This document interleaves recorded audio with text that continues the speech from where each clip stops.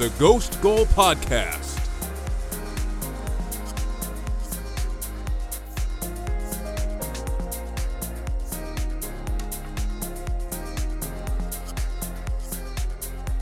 There were hat-tricks galore in the Premier League on Saturday as Erling Haaland, Heung-min Son and Evan Ferguson fired their teams to big wins, while Arsenal went into the first international break of the season with a late win against rivals Manchester United after late goals from Declan Rice and Gabriel Jesus. I'm Alex, here with Javier. Welcome to the Ghost Goal Podcast, episode 421. Good weekend for the Gunners, not so great. Winning the league, Alex. For the Chelsea. I mean, I already said it earlier, you know? Okay, all right. Javier, how are you doing today? I'm sure the answer is good. Doing pretty well. Had a great weekend, great Labor Day weekend. Honestly, if this game had ended in anything but a win, I would have had not so great of a weekend. So, you know, doing well, Alex. We're doing well. How about you? I know you've been at the beach, you've been relaxing. Other than Chelsea, it's been nice. I'm chill, man. Yeah, I've been at the beach for just about 2 weeks now. You know, working remotely, so, you know, I can come out to the beach, work from home basically here, go down to the beach, crack a beer, go to the bar, watch the sports. I'm in a good spot right now.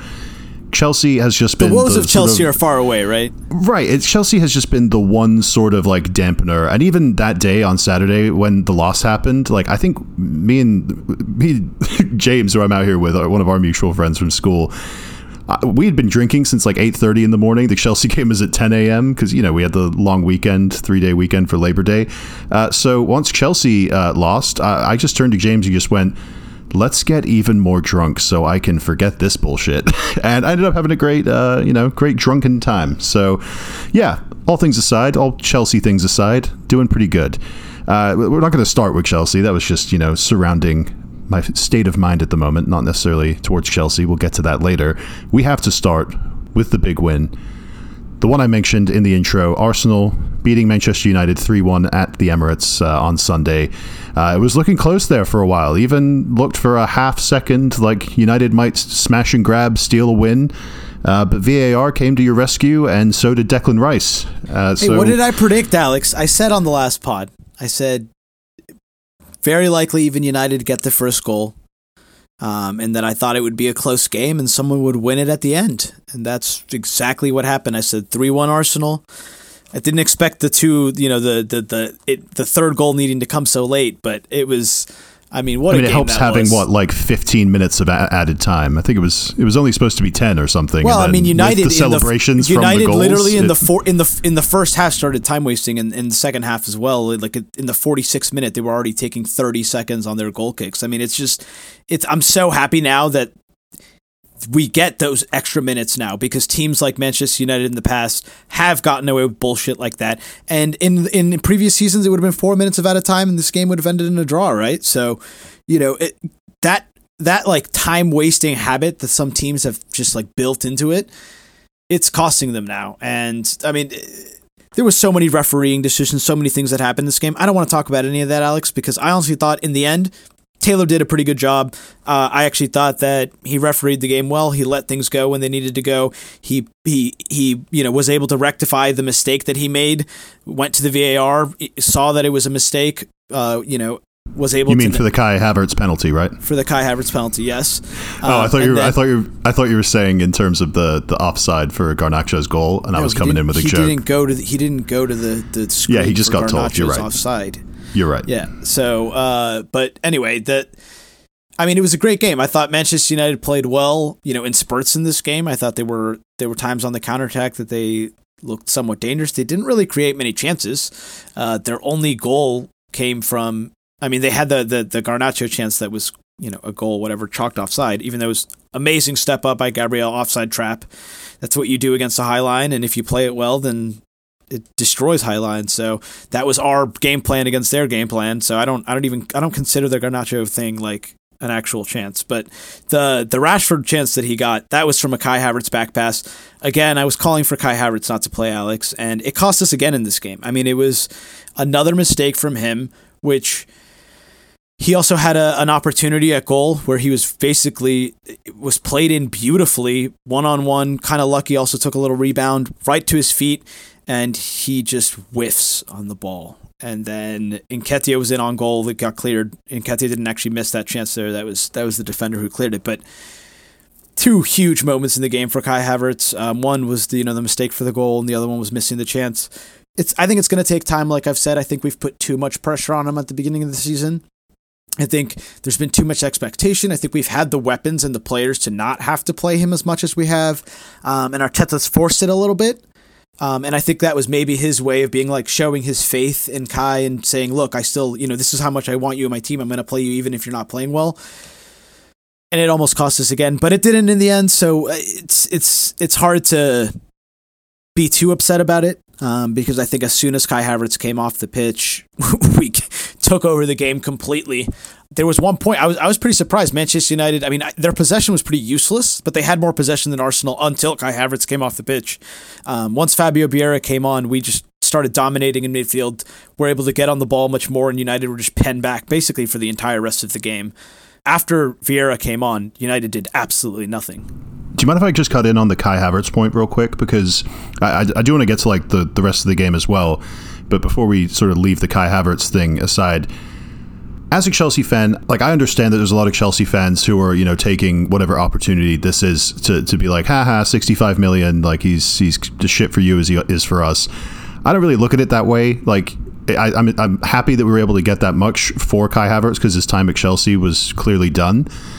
But I still have this feeling that it'll work out. Like, look at Fabio Vieira. Like, he's been there like a full year, was in and out of the team, had some games where he, like the Brentford game where he scored that long distance goal last year, and had some couple of Europa League performances where you think, okay, this guy isn't ready right now to contribute meaningfully like every game for Arsenal in the Premier League, but there's enough promise there that, it could work out into something in the future. And I don't think it's acceptable for Kai Havertz to take a year to hit the ground like running for Arsenal, but certainly not 4 games. 4 games in, that he needs to learn to take being benched if that does happen. He needs to learn to take that on the chin and then bounce back when he is given another opportunity, just like a player like Vieira has.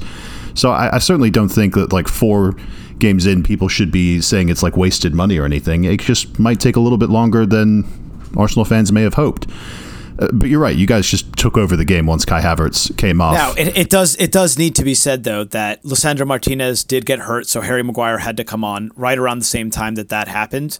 So that did affect Manchester United a lot, having to play Lindelof and Maguire in the back line. Of course. And then eventually Johnny Evans. They took off Lindelof for Johnny Evans and ended the game with a Harry Maguire, Johnny Evans like center back pairing. I mean, it was obvious. It was obvious from the moment that both Maguire and Evans were on that United were going to concede at some point. Like it's like those two. It's like a testimonial match. Back to that's pretty wild. That's pretty wild. Yeah, I mean that was honestly probably one of the biggest reasons why they're we were able to get in on goal for that last third goal with Jesus. But I mean the goal off the corner I don't think would have changed at all. That was Declan Rice, ice cold veins. Well, maybe beautiful. Like Varane or Martinez would have been able to get free of being held like that for the winner, but it was Evans who was being like held back, and that's why Rice was in so much space. I'm not saying a penalty should be given there, or the goal should be chalked off. I'm just saying that's some dark arts, some well-timed dark arts there. But I have to say, like the substitutions, Alex, could have overcome. The substitutions, like I thought Tomiyasu was great when he came on. He's such a versatile player. It's so useful to be able to bring in like any wing that we need, wing back, like left or right back, even center back. He can play everything. So he was great. Like you already mentioned, Fabio Vieira was great. And then even Reece Nelson, he came on the 90th minute for like the 9 minutes or 10 minutes that were left in the game. He was fantastic. Like he's great on the ball. I hope he's going to be a super sub just like he was last season. I think there's going to be even more game time for him this season. And yeah, I mean, it just a lot of positives. I think it wasn't our best performance. I think, going back to the back 4 that we did, which is what I did ask for us to go back to the back 4, which I'm happy that we did. Gabriel starting, I think, was massive. He played that offside trap. Him, being back with Zinchenko and Saliba. And, I think Ben White was the one who needed to do the most adjusting because he was back at right back after playing center back for us for the first month of the season. It does feel like he's going to need a little bit more time to get back into it. But I don't know. I thought we looked so much better. And for once, Alex, the biggest positive I took from this game, there was no Thomas Partey. And we still looked, great. Why? Because we had Declan Rice. So we don't miss him. No Partey now, and we can still survive. We don't just look like a complete, bum in midfield. We still have Declan Rice and Odegaard. So, yeah, just our depth is showed in this game. And I feel like this game would have been a draw or maybe even a loss last year. So very, very happy about it. From the Man United side, I think just going off of what we mentioned there with like the center back injuries and them ending up with Maguire and Evans, trying to hold on to a 1-1 draw at the Emirates and obviously failing. I'm not too worried about them. Like I know it's not been a great start to the season, but they've still got Sofiane Amrabat to come in midfield who can definitely help them and sort of relieve the burden that's been put on an aging Casemiro. I'm not going to say he's old because he's still very good, but aging. That's going to be huge for them, and even if they can get those two to play together, that'll be big. Højlund came off the bench and had some like nice little spurts. He looked pretty good. Yeah, he looked like a breath of fresh air for Manchester United because they haven't had a physical, quick player since Wayne Rooney. Odion Ighalo? Since Wayne Rooney. So, it's... sorry, you said quick. I was focused on physical. Sorry, my bad. Yeah, quick, physical, like, skilled player since Wayne Rooney. Like, that type of player just hasn't really been on Manchester United. They've had a lot of quick, like, Anthony Martial and Angel Di Maria and, Right, they've been forcing those kinds of players into center forward roles, even like and Rashford. And then, like, giant strikers in Weghorst, Falcao, Ighalo. Ibrahimovic, Ighalo. Right, those have been their strikers that they've been playing, like brutes. And now, this is the different type of profile player, and I think he's going to be a scary player for Manchester United. I think he's going to be good. He's going to play, I think, very quickly off the bat, start, and improve this team a lot. So I think there's a lot of positives for United. If you have a Rashford on the left wing, you have Højlund in the middle, and then...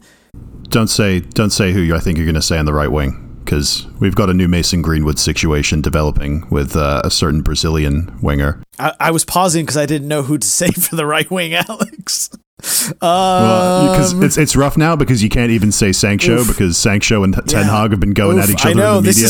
There's a lot of drama at United right now, so maybe it is kind of dark days in terms of like you can't pass a day without there being some new bullshit drama at Manchester United. It seems like every year there's crap going on behind the scenes and drama and people being berated and protests and all this shit. So the life of a United fan. I'll end on this. If you had to make a ranking of the teams most happy to see the international break, I'm sure Chelsea would be there. Newcastle would probably be there, but I think Man United fans would be right up there as well. But who knows? 2 weeks may not fix some of the problems that they're experiencing. Let's move on to, I hate to say it because I put the Liverpool-Aston Villa game second in the running order, but I think we do need to do Chelsea-Nottingham Forest next, Javier. Chelsea, as I mentioned, as we opened the pod, we lost at home to Nottingham Forest. Nottingham Forest's only second win in the Premier League since coming up away from home. Their only other win before this was at Southampton, who we all know got relegated as a bottom of the league last year. So not a great feeling to have a team with that kind of away record rock up to Stamford Bridge, brimming with confidence, even though they hadn't gotten the results beforehand against teams like Arsenal and Man United to start the season. But once that game kicked off and you saw the sort of lackadaisical, lazy, low-tempo sort of football that Chelsea were playing, it immediately entered my mind that 1-1 or something like that, a draw in this game was not out of the realm of possibility. Now, once we conceded through a terrible giveaway from record signing Moises Caicedo in midfield to lead to Anthony Elanga's first goal, that was the point where I thought, okay, yeah, we might lose this, because I thought it was going to be a typical case of Chelsea struggling for most of the game, getting that first goal, and then conceding late off of a set piece or something like that. But once we conceded first, the fear became very real, and it was realized about 45 minutes later. They brought on the anti-Chelsea god, Nuno Tavares, Alex, our secret agent. How's he the anti-Chelsea god? He usually plays well against you. Does he? Name one other game where he played well against us. I feel like he played well a couple years ago. A couple years ago? What game? Arteta's first season. What was the score? Didn't we do the double? He wasn't there for Arteta's first season. Just give up this game. No, sometime, Alex. Javier, they had our own secret agent in Ola Aina, who shut down Raheem Sterling, playing left wing back and Sterling on the right wing. They did very, very well. I have to give a lot of credit to Nottingham Forest. We've seen like signs of it so far, right? Like, you remember the Arsenal Nottingham Forest game? Yeah, you guys beat them, but they defended well for much of that game. Yeah, but what about that the United change, game? But what about that change that Steve Cooper made? Bringing on Anthony Elanga, not even at halftime. He brought him on like a couple of minutes before, so he got a few minutes to like warm up in the beginning of the second half. There was an injury. Yeah, there was an injury. That's the only reason why he was on the field. Well, no, but I mean, he made an attacking change, is what I'm saying. Like, he could have easily brought in like a like-for-like player for Danilo, but he brought in like, a winger essentially in the place of a midfielder. So, it was definitely a positive move, and he definitely like went in for the game to be, he at no point did he try to go defensive. Like, he tried to score a second goal in this game, which I thought it's impressive from Nottingham Forest, and they're definitely not going to be in relegation trouble, the way they were playing. I mean, I as much as I complain about the Joel Worrell, Scott McKenna backline with Willy Bolly, I thought, they did pretty well. They had that clearance off the line from Jackson, but ultimately they should have conceded. I mean, you guys had so many chances. The Jackson miss in like the 84th minute, you feel like if that goes in, you guys probably go on and win the game. You would have had a ton of momentum and still some time left, and just that took this like wind out of your sails, kind of, I agree, but there wasn't the incisiveness that was like necessary to cut them open enough. I think we had 2 shots on goal the whole game, and one of them was from like a deflected set piece that fell to Thiago Silva, and he just rifled it at the near post. It's a little bit like, you guys have created a ton of chances. They haven't resulted in shots on goal, which is more your forward's fault, but they've been really good chances. Like, I feel like for the last couple of games, you should have scored more goals and you haven't, which, the Luton game, you scored 3, but, earlier in the season too, Liverpool, you had some more chances, especially in this game. You should have scored at least 3 goals. And I feel like it was a little bit of a weird, just, kind of freak performance. This isn't the same Chelsea team as last year.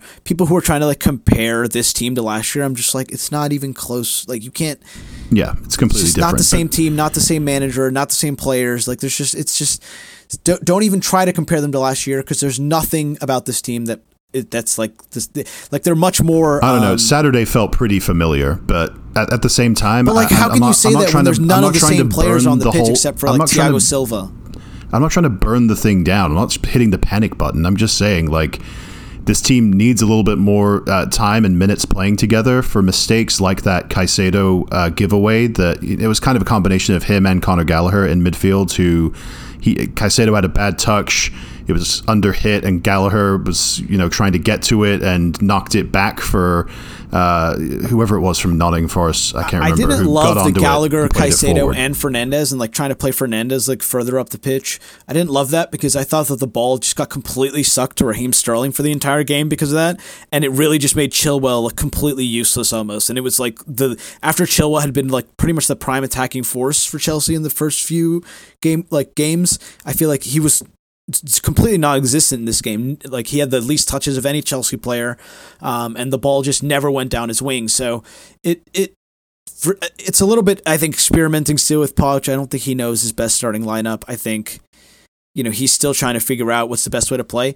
A lot of people, though, are calling Alex. They're saying you should be playing 4 at the back. When the whole preseason you were playing 4 at the back, he suddenly started with 5 at the back at the beginning of the season. It worked well in the Liverpool game. I don't know why he's continued it in games like this.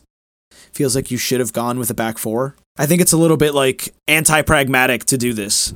Yeah, no, I understand. It's a big problem, because there's no easy answer, because you have to play a back 5 basically to incorporate Thiago Silva. If you want to play Thiago Silva in your team, you can't play him in a back 4. He needs a player either side of him to cover for his lack of pace. And we even saw it in this game, though it was due to a really bad turnover in midfield. Once he gets isolated like he did for the goal, Awoniyi was just able to play a ball straight through his legs. Like, frankly, I don't blame any defender. for. You should not be getting maybe not through there, the legs. Dude. What? Maybe not That's through ridiculous. the legs. But like, if you're isolated like that, you're at the attacker's like mercy. They can do whatever they want to you because you're in acres of space with no one to cover for you. Yeah, but if that's you make the a wrong only decision. place that they shouldn't put the ball. Yeah, well, credit to Awonyi. And the thing I'll say about the midfield is that I think it's a little bit too heavy in terms of like emphasizing Enzo as the more attacking of those midfield three players, and trying to make Gallagher sit back and play in midfield alongside Caicedo deeper. I feel like there needs to be a little bit of balance. Allow Conor Gallagher to go forward. We saw at Palace, he was excellent going forward on that right side of central midfield, while Enzo sits back. Let them take turns a little bit playing alongside Caicedo, and we'll eventually find the balance. I trust those three players to figure it out at some point. And if they don't, we've still got players like Lavia and Ugishukwu to come in who could have an influence this season. So hopefully we change something, because we can't keep seeing performances like that from Chelsea. But moving on, Liverpool, they ended up with a 3-0 win on Sunday at home against Aston Villa. I just want to hit on this because of the Dominic Szoboszlai goal. I loved that goal. That just left-footed sweep. Like, it didn't even look like he put that much power on it, and then all of a sudden it just fired in perfectly, like upper right side of the net, and it was just a satisfying goal to watch. Yeah, he was dominant the entire game against Villa. He was taking a lot of the set pieces. I know Trent came off later in the game, and then he took every single set piece, but he's even sharing like set piece duties with Trent. So, for that type of player, he's probably going to be a good look in fantasy as well. But yeah, he that was the best we've seen him so far in a Liverpool shirt, and I thought Liverpool were really good. I thought they were dominant. I thought they looked like their old self a little bit, but in a different way. Like, they have more of that energy that you kind of, I feel like, has lacked a little bit. I know in their home games they had it, and this was, again at home, but I do feel like Liverpool have the defensive solidity a little bit again. I don't think that you can just slice right through them in midfield. I think they've improved defensively, and I think they're starting to figure it out offensively, because that front three of Darwin, Salah, and Diaz, I think, is the starting front three, and then you've got a bunch of super subs who can come in and change the game in different ways, like Gakpo and Jota. So Liverpool are almost like a lock for top four in my mind right now, and possibly like in the title race as well. Oh, okay. Interesting. Yeah, there's something to be said for them having a performance like that against like a good team like Aston Villa, while Virgil van Dijk was out, suspended with the red card from the Newcastle game. I was fearing for them a little bit when I saw that Aston Villa lineup, and I was thinking, if Villa can, sort it out defensively, be, low and compact like Emery sometimes reverts to against these bigger teams, maybe they can, escape on the counterattack, and Watkins or Diaby can make something happen. But it just never really materialized. And I'm not saying Villa fans should be worried, but you'd think there'd be a bit more fight from that team. They had a solid like back three of Pau Torres, Diego Carlos, and Ezri Konsa, and obviously with Emi Martinez in goal. Matty Cash has started the season well at right wing back, and Digne at left wing back has been bombing forward and being a big threat. There's something like maybe it's another case of being overly reliant on the five at the back, like we were talking with Chelsea. Maybe they need to get another body in midfield or another body further forward to just increase their chances of retaining the ball further up the field against other sides that are looking to do the same thing, and that in turn can maybe relieve the pressure from them defensively. But I don't suspect Emery will make an adjustment like that anytime soon, based off of how well it served him in his career and how good Villa looked for a period last year playing a similar way. So it kind of sounds like a broken record at this point. But Villa are another one of those teams that you're just thinking, it's a tough start to the season with the away Newcastle and away Liverpool games before this international break. But I wouldn't be surprised if they just were like sorting out their new toys as well and figuring out what works. So good for Liverpool. I tend to agree with you that the top four. There was a big injury in this game. Realistic now. I think that did affect the game. Diego Carlos went down hurt in like the 18th minute, and they already have Tyrone Mings out, and like it was like a non-contact injury, so it looked like he might be out for a long time. He already was like injured all of last season, so they lost their starting center back. I think Ezri Konsa was still good, but then they they had to switch basically from their game plan, which was they were in a back five, and they took out Diego Carlos, who was hurt, and they brought on Leon Bailey. And Leon Bailey threw an absolute stinker. So much so that Unai actually substituted him again. He was the first player to come off the pitch for Zaniolo in the 65th minute after being subbed on in the 19th minute. So big yikes from Leon Bailey and the substitute there. But I mean, it was kind of like a mess for Unai and the way that things happened there. So I wouldn't take too much from it. I thought that, they got, blitzed off of a corner, a beautiful goal, like you said. And that was, not a lot of teams could have done anything about that. I think teams will now cover him at the back post, but it was just, it was a rough day at the office for Villa, but I wouldn't take too much from it. But these injuries are starting to add up in terms of their center back. So, they got to hope that Pau Torres and Konza stay fit, because one more injury to a center back, and they're. I know they loaned out Clement Lenglet, so he might be one that can come in and maybe get some minutes. They've got Callum Chambers, but they're running thin. They're running thin at the back. But I wouldn't look too much into it, and I think they've got Zaniolo looked pretty good. His debut. I know they were down 3-0, but he still looked pretty good. He's an interesting one. I want to talk about him probably on the next pod, since we don't have Premier League games next weekend, and we're probably going to do a revisit of our preseason predictions now that the transfer window's closed, sort of finalize those picks for this season and talk about some of the major transfers. Zaniolo is one that really jumped out to me. Him just coming over from Galatasaray and how his career at Roma sort of came to an end. He's a real X factor of a forward player for Villa. But let's move on to, I think, Brighton 3, Newcastle 1. That's a pretty big result. Two teams that had kind of been, not stumbling, but had come off bad results the previous week, and were coming into this one at Brighton.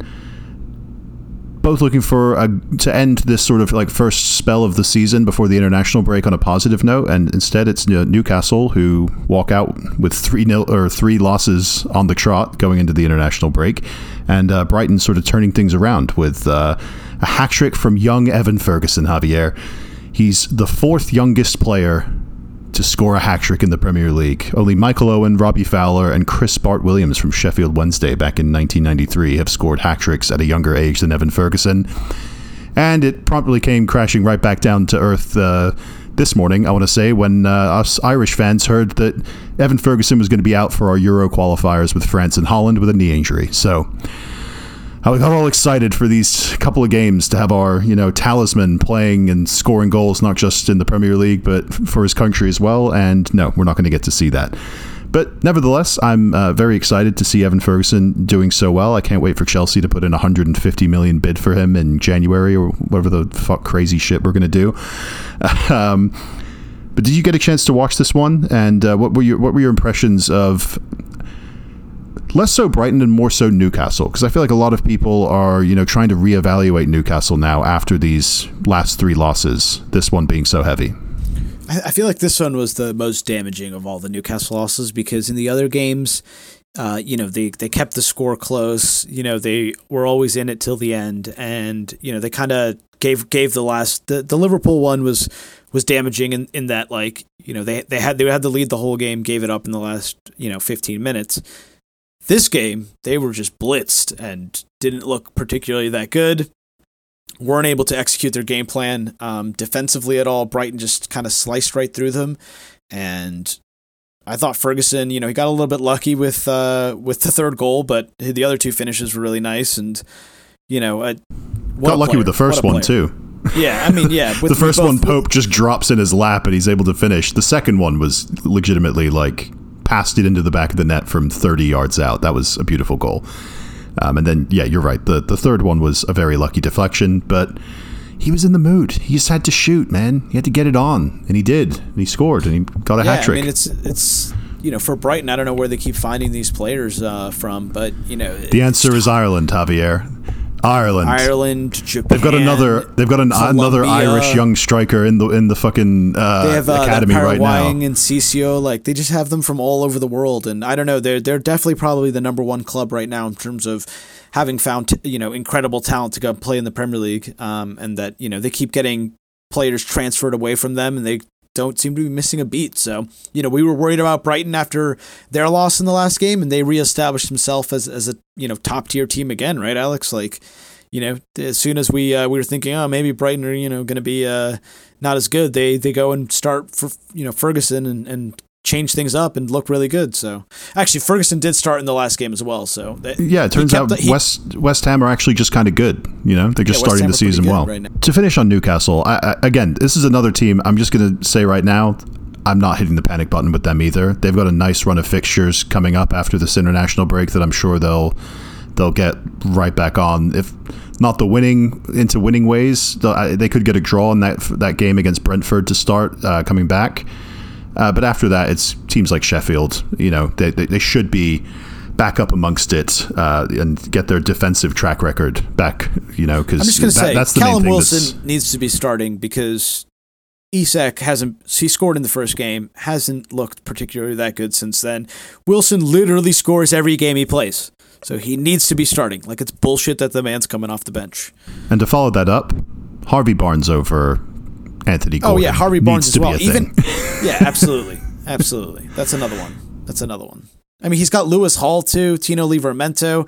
I feel like there's modifications that Howe could go to take this team to a better level. We'll see if he gets there, but the Anthony Gordon, Almiron, Isak front three is not there for me. I don't like it. And I got to say, the first signs of adjustment to a new league occurred for me for Sandro Tonali in this game. On that first goal, the tracking back, the lack of closing down the whoever it was from Brighton who took the shot that Pope just dropped into Ferguson's lap. Tonali, he doesn't look good. If you watch that goal back and just watch him, it doesn't come off well. You can tell he's been playing in Italy his whole life. You need to up the concentration levels a little bit if you're going to be playing in midfield in the Premier League. But I'm guessing Sandro Tonali will have Eddie Howe playing that one back for him as well, and he'll adjust accordingly.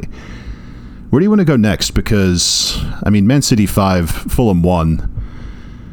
Goes without saying, but I feel like you were watching this one on Saturday. I was focused on the Chelsea game. What did you make of this one? City are just inevitable, Alex. Okay, this was the first. Yeah, I was gonna say this was the first game this season where I was just like, City blew them away, and Haaland. You knew he'd be bursting at the seam. He did this last year. It was almost like. It was just like in the script. He got 3 goals and an assist. He played in a beautiful ball into Alvarez. And you can't keep this man quiet. It had been like a couple of games. He hadn't scored, a brace, or he did a couple of games ago. But yeah, this man's going to get hat tricks every few games. And I hate it. What was that about Arsenal winning the league? Yeah, we're not winning the league. Yeah. Okay. City are barely out of second gear, and they've won every game. So it's not fun. It is interesting to see how even after crazy developments in how Pep sets his team up last year, this year he's even managed to find an even scarier, not formation change, but just personnel change by just thinking, hey, Alvarez is one of the best, if not the best, backup striker in the league. Why don't we just play him and Haaland together? It's that, along with the Rodri Kovacic midfield partnership. That's obviously different from last year. And Kovacic had the ball for the first goal, played Haaland in, and then Haaland squared it to Alvarez. But just it makes too much sense. And yet they didn't really do it that much last season to play Haaland and Alvarez together. And it turns out they work very well off of one another. Alvarez is perfectly capable of dropping in and playing like more of a creative winger type of player. And then he's comfortable making a late run to get on the end of a Haaland square ball. So yeah, they only keep getting better. It's crazy to see. Jeremy Doku debuted in this. I didn't think he had that great of a debut. But I think when you play in a team that's as good as Manchester City, it's hard to look the level that everyone else on that team is. He's obviously not that level yet, but it was there. He does remind me a little bit of Raheem Sterling in the way that he can just kind of glide through players, and he's got really good skills with the ball at his feet. I think he's going to have to learn to do better decision making. His first touch is still a little bit, there to be had. I think that's the biggest weakness I see about him, and I've always that's been my doubt, is his first touch is not amazing, but maybe Pep can coach that into him, and the physicality and the speed is there. So there's the makings of a scary player there who they kind of need that injection of speed back into the team, with Kyle Walker, being played more at, like right center back as opposed to right wing back. But yeah, just levels and levels to the City team. And they didn't even bring on Mateus Nunes or start Guardiola, their two big signings that they made this summer along with Doku. Right. So, they can have a couple injuries and they'll just bring in those players and still look amazing.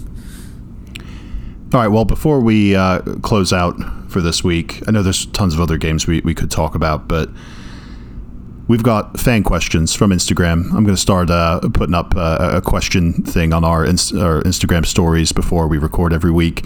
And people can submit questions there to us. Kai_work on Instagram asked us, number one, Eddie or Jesus starting for Arsenal after the international break? I believe he's an Arsenal fan. So Javier, real quick, who do you think will end up being the starter after the international break?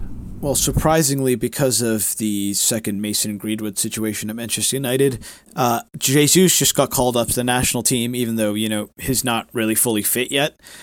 So I don't know if that'll be good for him, but I do anticipate that Nketiah starts in that game because, Nketiah is going to with England, but he's not going to be starting with England. So I think Jesus might get more game time, and he'll be traveling all the way to Brazil and internationally. I think he'll be needed to be eased back in when he comes back. So I anticipate Nketiah start and Jesus off the bench. And then the second question Kyle asked was who's going to be the first manager sacked? You took that Arsenal one. Let me take this one. First manager sacked. I think I'm taking Sean Dyche. I don't think they should do it, but I think they will. That'd be pretty crazy. Wolves, they just, parted ways with Lopetegui right before the season started. They've got O'Neill in. Bournemouth just hired Andoni Iraola. They're in 16th. Not going to fire him. The other candidates are Sheffield United. I was going to say Paul Sheffield or Heckingbottom, Luton's manager. Maybe Luton with Anthony, or what's his name? I can't even. Rob Edwards, I think it is. And then Burnley, I don't think Burnley would. I don't think you could pay them to fire Vincent Kompany. So, Sean Dyche is the only other one there that I think Everton might get a little trigger happy and part ways with him a little bit too soon, and that could be one of the keys that sends them down. But Javier, we've got a couple minutes left. In the most abridged version you can do, first of all, do you have any fantasy segment for us this week with no, Premier League games going on next weekend? And if so, what really, is it? What I was gonna say is, if there's a week to wild card, it's usually this week. If you want to try to change your team or gain value, and you want to do that necessarily earlier on, because the way that a wild card works is you can continuously make transfers in your team, and throughout the whole week you can keep changing, doing different iterations, but players will be going up in price during these couple of weeks, depending on who's getting transferred. So there are some players which, I think you've got to be on alert. One of them, Heung-min Son, scored a hat-trick for Tottenham, played at striker. That was the first game he's played at striker. Before that, Richarlison had been playing in the middle. So, who knows if that's going to be what continues next game. Logic says that it will be. And that's one that, I think even though he plays Arsenal and then I think Newcastle in the next two games or something like that. No, he plays Sheffield at home and then he plays Arsenal and Liverpool. But both Liverpool and Arsenal aren't, amazing defensively. So I think Son could get offensive returns even against those teams, but definitely against Sheffield. So he's one that I'd look to get in your fantasy team. Like Alex said, Julian Alvarez, that's another one who he's only 6.7 mil. I anticipate he's going to go up to maybe even 7.5 this season. I think he's going to be one that gets picked up a lot and stays in people's fantasy teams and goes up and up in price. So I think that's one where, you might want to pick him up sooner rather than later. And then Alex said another one, Ferguson scored a hat trick. He's 6 mil striker. You have to keep an eye on the knee injury.